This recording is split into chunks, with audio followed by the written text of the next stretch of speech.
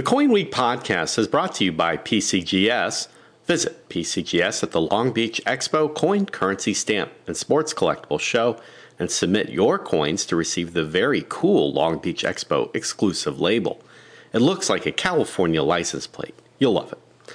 On February 20 to 21st from 10:30 to 12:30, collectors can meet with expert Steve Feltner to talk about coins.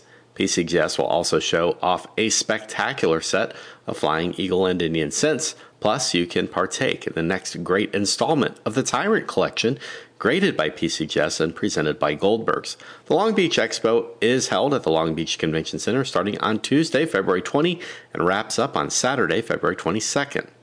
One of the greatest coin shows in America returns. Hope you can attend. This week on the Coin Week podcast, our guest is legendary promoter of coin collecting, Scott Travers. I've known Scott for several years, and we have had more than our fair share of hours-long conversations about the state of the market, the future of coin collecting, and our shared love of numismatics. When I reached out to him a few weeks ago, I asked Scott to come onto our air to talk about how the marketing of coins today is different than it was 30 years ago, a period we generally look back at and think of as a golden age for the hobby, where selling certain types of coins was much easier than it appears to be today. I'm not sure that Scott and I arrive at a consensus on this topic, and I have to admit this was one of the most difficult interviews that I've ever done for the podcast. Still, Scott's information is expert and valuable, and I hope that you leave this program with more than a few prompts for your own conversations with your collecting friends. The always on Scott Travers is up next on the Coin Week podcast.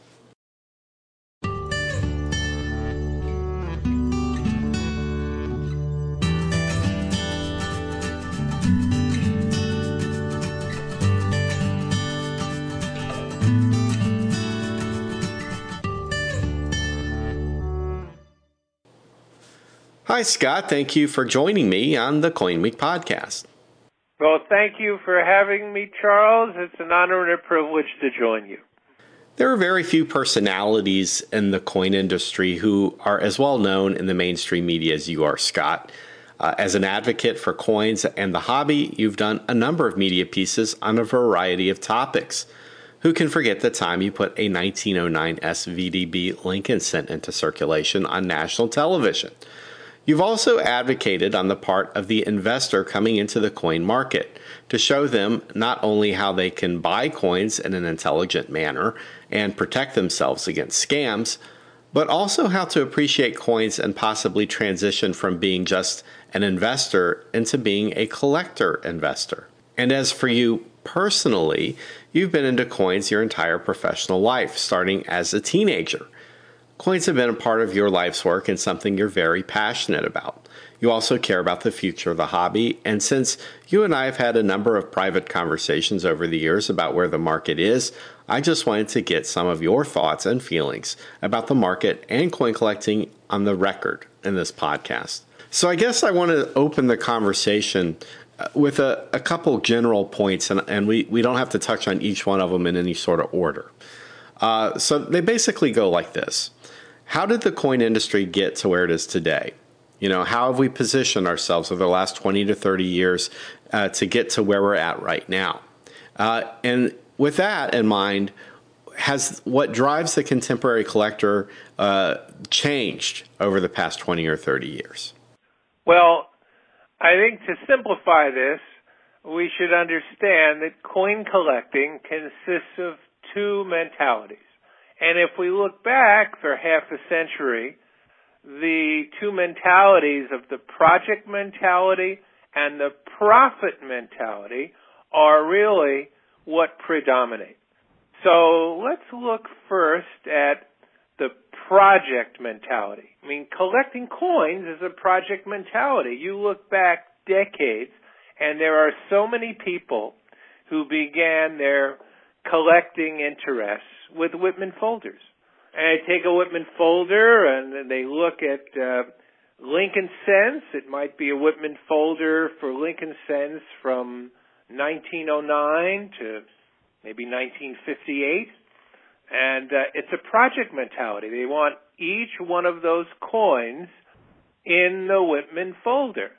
And if they don't have that coin, They look at that Whitman folder or that Whitman album, and they look at that space, and it's staring right at them. So fast forward several decades from when Whitman folders were very popular. And let's look today at the same project mentality. We look at the registry sets of the Professional Coin Grading Service, PCGS, and the Numismatic Guarantee Corporation of America, NGC. This is really the electronic version of the Whitman folder. It's a project mentality. And if we look at this project mentality, continuity of coins, collecting an entire series, and we look how that's been adopted by the U.S. Mint in relatively modern times, we look back to the State Quarters program from 1999 to 2008. I remember the numbers that we were using at the time were 140 million Americans were collecting the State Quarters. Now, that's a really impressive number, and I can tell you we had a lot of interest in the State Quarters because it was a continuity program, and people were finding things that were interesting in their pocket change. And I had a price guide at the time, the Insider's Guide to U.S. Coin Values, and the number of price guides that we were selling, and we were describing the State Quarters, and we had price guides for the State Quarters. We were selling just an extraordinary number of books, a record high number of books, and that's all because of the project mentality. Coin collecting is a project mentality. So going forward, if you're going to look to the future, we're going to need to partner with the Mint. We're going to need to have some innovation to get people involved in collecting coins as a project and having one of each of something, even if it's a 3-coin set, if it's a 5-coin set, if it's a 32-coin set, if it's a registry set with 247 coins. Everything is about, when it comes to collecting, the project mentality. And now, once we get past this with the project mentality, there's also a second motive for collecting coins, and that's the profit mentality. Now, if we look back to making money in coins, I actually wrote a book called How to Make Money in Coins Right Now, and it was one of my very best sellers. When it comes to making money in coins, it's really a couple of factors involved. And one is what Maurice Rosen, for many years, has called economic justification. If we were to see gold go to $2,000 an ounce, $3,000 an ounce, $8,000 an ounce, which some people were forecasting at my seminar at the Fund Show this past couple of weeks, and in Orlando, and now in 2020, we would see a considerable interest in coins again. With $2,000 gold, you wouldn't be able to buy any $20 gold piece for under $2,000. That's a big psychological level. So besides economic justification, Maurice Rosen's great term, higher precious metals value, pushing more people to have an interest in coins, the media focusing on coins and precious metals. The second part of making a profit is the part relating to finding a valuable coin in your pocket change. And that brings us to interesting things to look at, such as the roll boom of the 1960s and the discontinuance of silver in circulating coinage back in 1964, being the last year in the U.S., and finding valuable coins in pocket change is always a wonderful media hook. So if we're going to promote the industry and we want more collectors, we really have to focus on, it's all about getting back to basics, the project mentality, and the profit mentality. On the project mentality, I agree with you. But does the industry properly leverage this psychology? Take the Mint, for example. They've certainly given the hobby a few big projects over the last 20, 30 years. We need another state quarters program. Right. Well, the Mint has been doing that with the America the Beautiful Quarter series, but like you've said before, maybe that program doesn't have the same magic. But getting back to collecting itself, I often look at the support industries. I look at the way coins are marketed. I even look at the conventions themselves. And it seems like there's nothing altogether sophisticated about the presentation of coins and how they are. Well, sometimes there doesn't need to be. Well, sure, there doesn't need to be, but if you go to a Christie's or a Sotheby's auction and you sit there in a well-appointed room and eat a canapé or two, there's a degree of sophistication in the presentation and the marketing of the product that we don't usually see in the cacophonous exhibition halls of your typical coin show with their concrete floors, temporary booths, and bad lighting. 33, St. Gordon's Double Eagle, sold for $7.59 million plus a $20 remonetization fee. We sat in such a room and we watched the hammer come down as the coin sold for the $7.59 million. Right, but when you go to a coin convention, it really resembles a flea market at this point. We're offering people coins that cost as much as automobiles and cheap-looking presentation cases with harsh, less-than-ideal lighting in most venues. The entire packaging concept doesn't seem to appeal to people. And I think taken together, the entire package does not appeal in the same way as we might see with some other luxury items in the way they're sold. Well, some of these items aren't luxury items. Everything's grouped together. So if you go into a coin convention, you will walk in there and it's daunting. And if you went to the Fun convention in January 2020, you would have seen hundreds of dealers.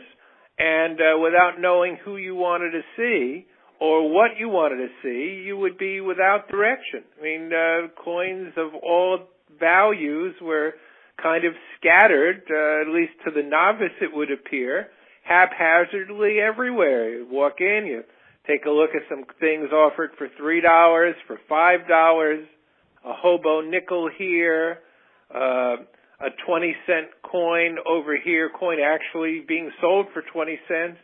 And then in the next case, a $5,000 coin and a $40,000 rarity on display to be sold at an auction. So that's the nature of the industry. So if we're going to reorganize, well, let's talk about it. What are your recommendations and what do you suggest? Well, the first thing I would say is that I think there are two industries at play here. I think there's a rarities industry, and I think that there's a regular collector's industry. And unfortunately, so many of the problems we as industry observers might see tend to affect that regular collector industry much more adversely, impacting both the collector and the dealer. For example, generic gold used to be a very profitable area for dealers, especially telemarketers, because you had two factors at work: the intrinsic value of the coins and their historical cachet as being pre-1933 U.S. circulating gold that, for those who want to look at precedent, would suggest to nervous investors who had lived through a period when private gold ownership was forbidden that these coins were not forbidden due to loopholes afforded to coin collectors. And so for 15, 20 years, generic gold coins were traded quite heavily, with the numismatic premium applied to them because they were rare or old, even though they weren't really rare. But with the run-up of gold prices around 2010, or even as far back as the early 1980s when the Hunt brothers tried to corner the market on silver and ended up putting upward pressure on gold too. The recent high for gold was in August, September 2011, and gold was about $1,923 per ounce. Right. And that $1,923 per ounce all but wiped out the numismatic premium of generic gold coins, a premium that really has not recovered. And that means that there's really a large volume of classic U.S. gold coins that can no longer be sold at the same level of profit as before. And as the industry has changed its focus to modern bullion coins instead, Do you agree with my assessment? If we take generic gold as a key example, does it speak to the state of the regular collector's industry today? Well, it's a complicated question because there are a number of variables relating to why these coins came down in value, and there's the question of how many coins are still out there. Some leading experts who are very familiar with overseas quantities have told me that in France there's well over 10 million $20 gold pieces, lower grades, lower mint state grades, some about uncirculated, but many mint state coins nonetheless. And if you have 10 million coins, somebody even mentioned to me there might be 15 million coins. If you have 10 million coins or 8 million coins, with this type of an overhang on the market, you have mostly St. Gaudens double eagles and Liberty Head 20s. You're going to see, for the foreseeable future, very low premiums on these coins. And then you add into the mix lower gold bullion prices. Yeah, these coins are lower, and these have historically been, for our industry, entry coins for people who are interested in other things. Large coin dealerships that are interested in getting and cultivating new collectors and investors often sell lower grade St. Gaudens double eagles and Liberty Head $20 gold pieces, and people will buy these coins either as a one-time purchase or in quantity, viewing them as a collectible and as an investment. And many people who've bought these in quantity have seen considerable losses because we have apparently millions of coins that are overhanging the market, and we have a lower bullion price. Lower bullion prices all by itself will bring down the values of these coins, and less interest in these coins will bring down the value of these coins. Fair enough. So if we could describe for our listeners what the typical business model for a coin dealer is. Where are they deriving most of their profitability from coins? This is an industry of thinly capitalized entrepreneurs, each with their own business model. I can't speak for how they're doing business, but I can refer people to the Coin Collector Survival Manual, to a phenomenal section I have about how to make money in coins right now, where I did an interview with Jim Halprin of Heritage Auctions, and I have a chart of coins that he finds most profitable when they are upgraded by a grading service, and I discuss grading service ownership. So I can't speak in generalities about that, but I can point to what I consider fascinating specific examples. Well, speaking of specific examples, I think vintage silver commemorative coins are the biggest missed opportunity in the market today for all parties involved. On the collector side, it's a shame that some of the most beautiful designs struck by the mint in the 20th century are not affordable enough for most people in the hobby to complete a set. There's also not enough demand on the part of collectors for dealers to freely make markets in them or feel confident that when somebody comes to them with a Texas Centennial or Cincinnati or Vermont, one of the finest designs of the 20th century, by the way, that they can make a good offer on it because the demand isn't there. And so the retail prices, even today, for many of these mid-tier, middling grade coins in that series are probably 50% too high. And I think that unless the prices come down to a point where they are logical and supply and demand finds equilibrium, we'll have one of the most interesting coin sets that you could build go wanting for buyers. And that's a real problem. So what's your take on vintage silver commemoratives? Do you agree with me that the price is too high, or do you think they've come down enough? Vintage silver commemorative coins will be lower in value in 5 years. But you agree with what I'm saying. I think they should be lower now so they can sell now, not in 5 years. And so that's what I'm saying. Well, they might be lower now. They'll be lower now, and they'll be lower in 5 years. Okay, let's change gears slightly. I'm going to go on record and say that I support legislation that alters the relationship the Mint has with Congress as it pertains to modern commemorative coins. I think the system we've used since 1984, where the Mint can produce only 2 commemorative issues per year, and the United States Congress dictates the parameters of those programs down to the design details, often.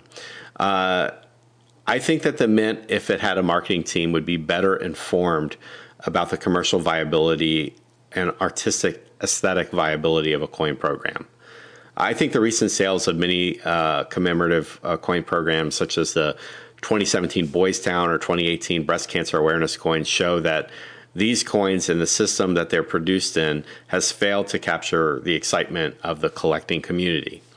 And the only way to fix this problem is for the Mint to have at least some authority to create its own market-driven commemoratives that are more popular with younger collectors and a broader segment of the American consumer. I've been corresponding with the staff of a U.S. congressman about this topic, and I hope to get the opportunity to talk to him in more detail. But short of something like that, I think the Mint will continue to sputter around, trickling out random programs based solely on parochial congressional interests. And having said that, the current Mint leadership, especially with Mint Director David Ryder, is light years ahead of anything we've had in a generation or two as far as generating excitement, as far as the hobby goes. But the constraints are real, and I think some of those constraints need to be eased. Yeah, but look at the size of the Mint's mailing list. I think you and I together were at a Mint conference where we were invited by the U.S. Mint to give our 2 cents worth about what we think the Mint should be doing and where its direction should be. And it was revealed to us that what was that number that was told to us? That 5 or 10 years ago there were 2 million collectors or 2 million people, active buyers on the Mint mailing list. What's the number today? 10%. It's 10%, I think, of what it was a decade ago. That's because I believe the Mint stopped advertising. The Mint's an unusual organization. It's a government bureaucracy that has a certain level of sophisticated government funding and is not going to fail. And it behaves online like a Fortune 500 company, building better platforms and integrating new technologies. But when it comes to actually marketing the things they're trying to sell, the funds are heavily, heavily restricted. And unless you're already a member of the tribe, so to speak, you're probably not going to hear about the 2019S Enhanced Reverse Proof Silver Eagle or the latest quarter or whatever, because they don't have an advertising budget that gets ads in magazines and newspaper or TV or radio. They don't support online publications like CoinWeek. They don't support Coin World, Numismatic News. They don't support our hobby because they don't have the funds to do it or the authority. So the Mint is doing very little along these lines to support the perpetuation of the hobby, and almost nothing to compete with foreign mints, which are capitalizing on our mint's inability to create pop culture coins. Numismatic media enthusiastically covers this. Exactly. We've had conversations, and other publications have had conversations with the Mint leadership about this very thing. And we've told the Mint that there's nothing that the people on the Bourse floor at any coin convention across the country would like more than for us to tell people not to buy their coins and to buy vintage coins instead. But yet we don't. Anyway, comparing today's interest in modern Mint products with yesterday's, what was demand like for silver commemorative coins in the 1970s and 1980s? Demand was very strong. We saw high-quality silver commemorative coins, Mint State 68s, an occasional Mint State 69, bringing record prices. And it was a different era because back in the 1980s, we had collectors who appreciated toning. And part of the reason that we don't see a lot of appreciation, both financially and aesthetically, for vintage silver commemorative coins, is that we see a lot of collectors who really don't appreciate original toning anymore and aren't educated to how what toning should look like. You take a coin with magnificent and completely original concentric circle toning, and the coin has perhaps an ocean blue periphery that fades into a sunset golden center that accentuates the cameo contrast of the coin, and you show it to a newly minted collector, and he shrugs his shoulders and asks, well, can you dip that? How can you make it brilliant? So doesn't that imply to you that the media that collectors are getting their information from is not giving them actionable knowledge? Or do you think that collectors today are just less motivated to educate themselves? We just don't see the types of collectors that are educated in the ways that they were educated 30 years ago, 20 years ago, even 10 years ago. A lot of the collectors today, and this is a trend we're seeing in other fields. I mean, there's very little interest in antiques. I mean, good luck in trying to sell brownwood furniture. It's worthless. So many people today collect contemporary things, collect modern things. So people collect art. They just don't, or collect chairs. They're collecting contemporary chairs, modern chairs, not antique chairs. And people collect coins. So many people are collecting contemporary coins. They're collecting modern coins. They're collecting things that were manufactured 5 years ago. And, for collectors of modern coins, they're used to brilliant items, and they're used to items that aren't toned. And so once you have somebody who's collecting untoned coins and is used to modern coins, and a coin in a 65 holder, a coin in a 69 holder, and a coin in a 70 holder, untoned, and suddenly that person starts to collect vintage coins, they want their vintage coins untoned also. There's no shortage of untoned or dipped out commemorative coins. They're predominantly white in the market today. And a lot of those coins don't have the kind of vibrant luster that a modern coin from 2 years ago would have that's in a 70 holder. They look washed out and lackluster. And some of those coins retone in the holders, and they're particularly unattractive. And then it gets confusing for people to look at a coin that's retoned in the holder and looks very unnatural with a coin that's completely originally toned. We don't have the educational mechanisms in place to educate these people. So where are we at then? $2,000 gold, $2,500 gold. And that's going to propel the marketplace to greater heights. People are going to be buying mint products. And as we see these millions of $20 gold pieces being sold off, and many of these coins are going to refineries. They're being melted down. Ultimately, it's going to make $20 gold pieces rarer. And people are going to be, people at some point will collect these by date 5, 7, 10 years from now, and the premiums will increase. So I'm optimistic about where the marketplace is headed, and I'm optimistic about metals prices. I would not want to see $20,000 gold or $15,000 gold. I say a prayer every night that gold doesn't go to those types of levels, because this wouldn't be a great world in which to live if we had $20,000 gold at $20,000 an ounce. Could see it would be pandemonium out there economically, blood in the streets. I think we should be careful what we ask for, though. I imagine if gold goes up substantially, that silver will go up as well. I know they're not directly tethered to one another with the bimetallic ratio being long gone. But I think if silver was on the march and got past a certain point where it wasn't affordable, I think it'd be very damaging to the coin industry. Well, I'm not asking for anything, and I'm not wishing for anything. I'm giving a forecast based on analysis, and my forecast is that we're going to see $2,000 gold. So if you have 2,000 gold, then where do you think silver is going to be in that scenario? I can't say where silver is going to go. I view gold as a universal currency, and I view silver as an industrial commodity. Gold is in a different league than silver. Silver is very difficult to transport, has a lot of problems. Right. Gold is the place to be. Well, I'd have to wholeheartedly disagree with you about silver, but you're saying that you can see gold at $2,000 or $3,000 an ounce. I'm not pushing things. I could see gold at $2,000, but I think realistically, $2,000 gold in the next couple of years is realistic. Okay. Well, I don't think it's much of a stretch to see gold going over $2,000 an ounce. And I think it's going to go over that no matter how the 2020 elections turn out here in the United States, because you can't escape, the fundamentals. Economies don't experience positive economic growth forever. The national debt is not something you can wish away. At a certain point, our Congress's profligate spending needs to be addressed.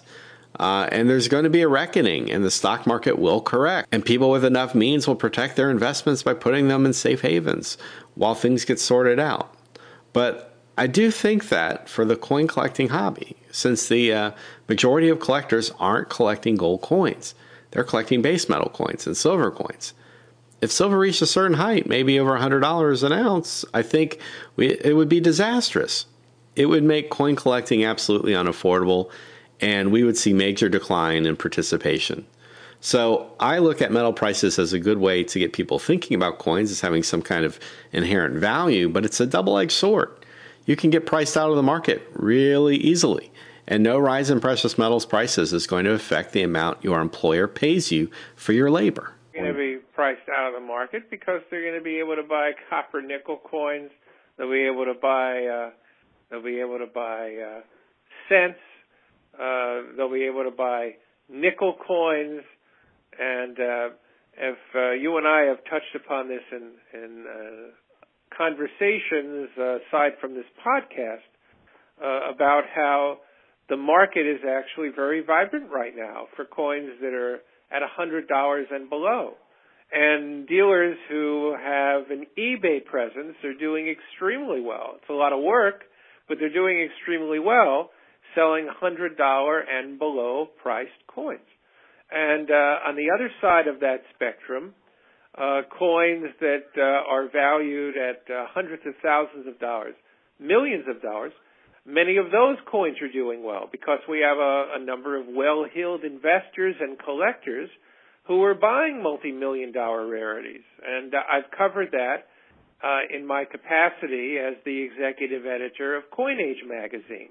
And we've done features on billionaires buying coins. The coin buyer who has been out of the market for the last decade or more has been everyone in between. Everyone in between the person buying $100 and the person spending $100,000 or more. So we don't have people buying $5,000 coins and $20,000 coins and even $3,000 coins with the same fluidity that we saw 10 or 20 years ago. And that's the market that as an industry and as a hobby we need to cultivate to have a healthy marketplace and to bring the coin hobby, the science, and the industry back to life. Okay, so let me ask you this question. You knew John J. Pittman. I think he's a very interesting case study of a point that I've wrestled with for years. John J. Pittman was an executive at the Kodak Company. He wasn't the owner or the president or anything, but he made a decent living. But John J. Pittman probably couldn't have put the Pittman collection together today if he was doing the same job for a comparable company in the current economy. Look, knowledge is power. And what I can say about John Pittman, because I haven't looked at his bank account, I can tell you that he had great knowledge. And he was self-educated. And, it all goes back to the axiom of when you spend money on something that you should know what you're doing and you should educate yourself. And the people who know what they're doing and are truly collectors are the people who make the very finest, put together the best collections, the most diversified collections. And in the end, their bottom line is the most impressive. Right. But at the same time, when John was buying his coins, there was a lot left to be discovered. The industry was not nearly as technologically advanced, not as sophisticated, information wasn't as easily available, and it was in this environment that Pittman was buying coins based on deals he made with people. I'm thinking specifically about the dot cents he bought. I still argue that you can't do what he did today with the means that he had. And that, I think, is the crux of the entire issue.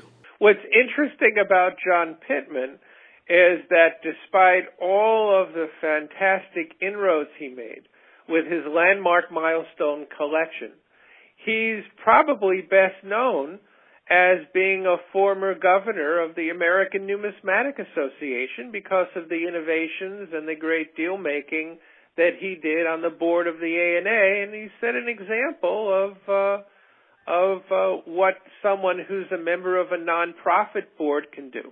Well, I think it's kind of an important moment for collectors to begin to figure out how our industry actually works and what the challenges are without us having to promote the best face of it. For instance, the point I was making about Mr. Pittman was that Pittman was a super coin weenie, very enthusiastic about coins, and a ruthless deal maker. And you're right about that. But at the time he was purchasing coins, the collector with major knowledge advantages still had a number of opportunities to leverage. Well, that's true, because coins are declining in value. Using a generalization, many coins have gone down in value, and it's like buying a car. The coins are depreciating assets. So no, you can't take a small sum of money today and easily parlay it into a large sum of money in coins. Is that at the time John Pittman was the deal maker, and you can put the recording back on, the coin market was inefficient. So we never talked about that. That's an extremely important aspect that was left out of this whole thing, efficiency. Grading services, CAC, PCGS, and NGC are making the market more efficient. And when they make it more efficient, the dealer profit margin goes down, and the ability for someone who's extremely knowledgeable to go to a coin show, as I did as a young numismatist, and buy something for $50 and sell it for $1,000 at the same show because it has a certain die variety, that opportunity isn't there now. NGC, PCGS, and CAC have squeezed out all of the inefficiencies. Now, when you have an inefficient market, you have tremendous opportunity for people to make a lot of money, but you also have opportunity for people to lose a lot of money. So if you look back to the 1980s, it was a double-edged sword. People who are very smart can make a lot of money. People who are not very well educated to the ways of the marketplace, they lost a tremendous amount of money. Today, we have the ultimate consumer protection mechanisms built in. If you have a PCGS or NGC certified coin, and it has a CAC sticker on it, as long as you have a price guide to match the coin that you have, you're basically on the same playing field as the dealer. This makes the marketplace extraordinarily efficient, and it makes it less easy, even for someone with knowledge, to capitalize on that knowledge, because everyone is on the same playing field. Now, as I said, it's a double-edged sword. People can lose a lot of money in an inefficient market, but they can also make a lot of money.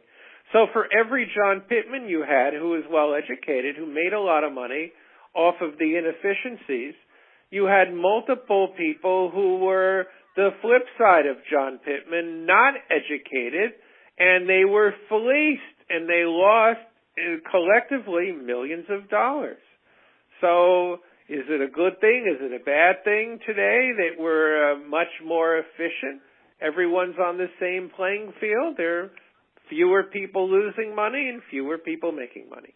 It's that reason, that efficiency reason, the price guide mechanisms, NGC, PCGS, and CAC, that we can't have John Pittmans today.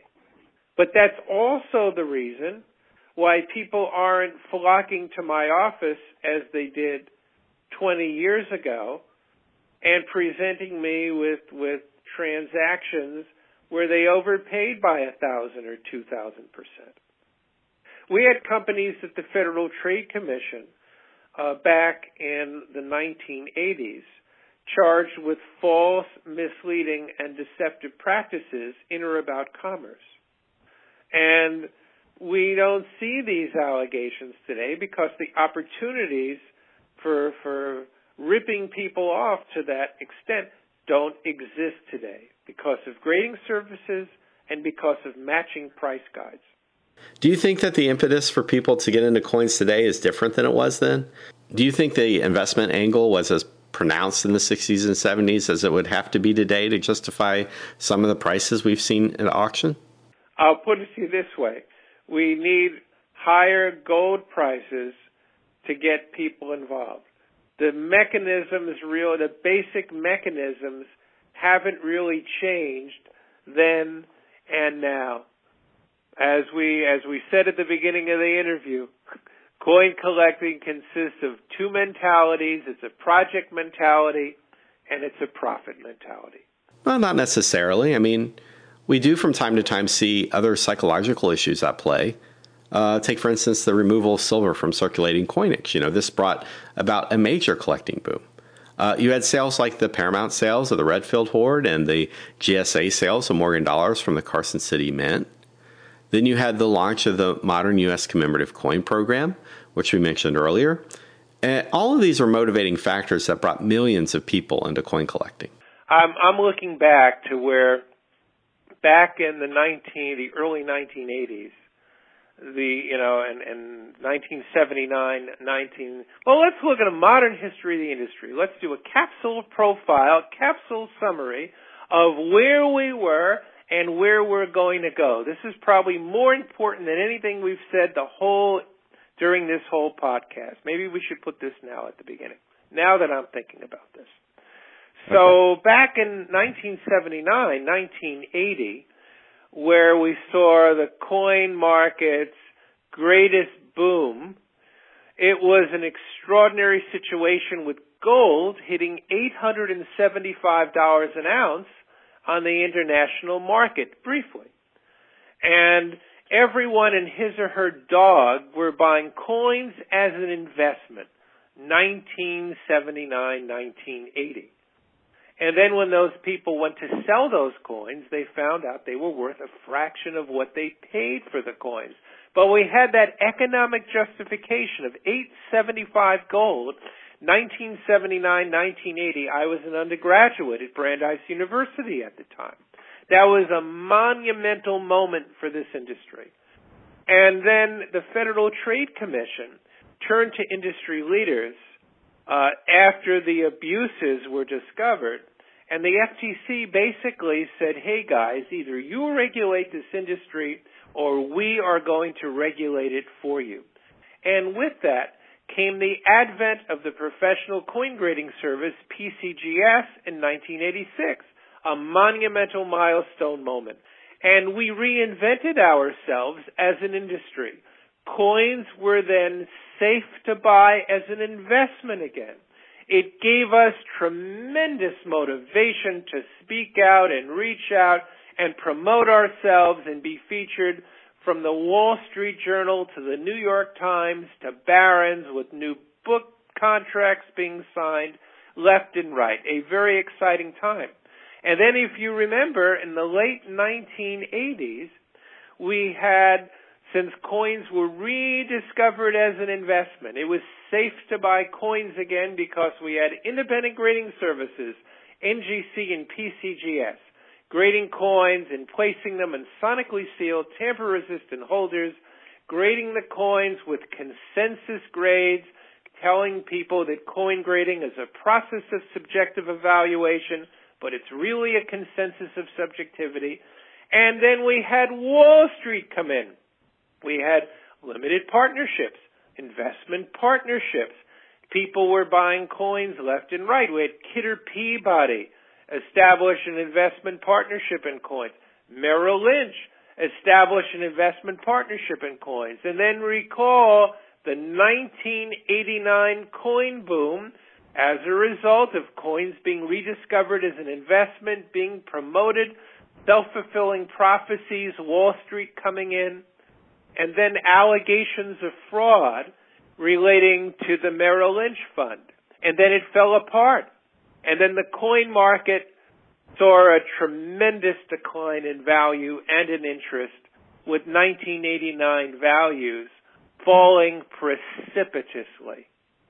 But then 10 years later, CoinField was discovered again with 140 million Americans collecting the state quarters.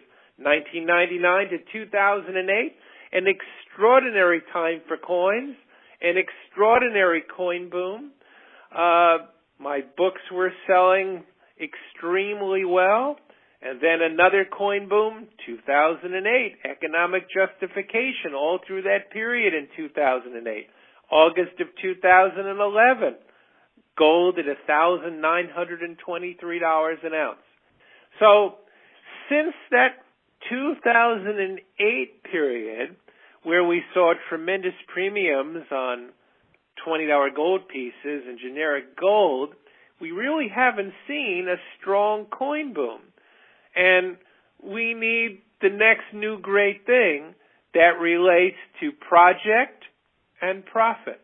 The project mentality, registry sets, the project mentality, Whitman folders, the project mentality, U.S. Mint continuity programs, the profit mentality, finding a fortune in your pocket change. Sold a tremendous numbers of books about making a fortune from your pocket change. I had probably the most successful coin promotion in the history of this field was in April of 2006 when we had National Coin Week, and with the assistance of Don Perlman, I spent some valuable coins in pocket change as the whole world watched. I was on conceivably every well-known media program that there is. I was on everything from the Today Show to MSNBC, you name it, there was coverage of this. So we're not seeing that type of excitement right now, and I think there are things that we can do and things that will happen that are not in our control that will happen that will bring back the excitement. So that's the modern history of our industry. The advent of PCGS and NGC, respectively, 1986 and 1987. That great height for coin prices, which still we have not come even close to seeing again. Those 1989 heights, which are still used as the milestone moment of our field when Wall Street was buying coins. The continuity program of the state quarters, 140 million Americans collecting coins, 1999 to 2008. That amazing 2008 coin boom. That incredible August 2011 gold height of $1,923 an ounce. Well, maybe the next big thing needs to happen is not the creation of something, but perhaps the elimination of something. Take, for instance, the penny. Be careful what you wish for. You brought that point up before. We could end up seeing the elimination. If we see the elimination of the cent, the small cent, we could end up seeing the elimination of all circulating currency. Scott, thank you very much for taking the time today to talk with us and share your perspective on the coin hobby and where it stands, where it needs to go, where it just might go. And thank you for having me as your guest, Charles. It was both an honor and a privilege. If you enjoyed this podcast, please share it with your friends. And remember, you can download every episode of the Coin Week podcast for free from the iTunes Store or stream it online on coinweek.com or on our YouTube channel. For Coin Week, I'm editor Charles Morgan. Until next time, happy collecting.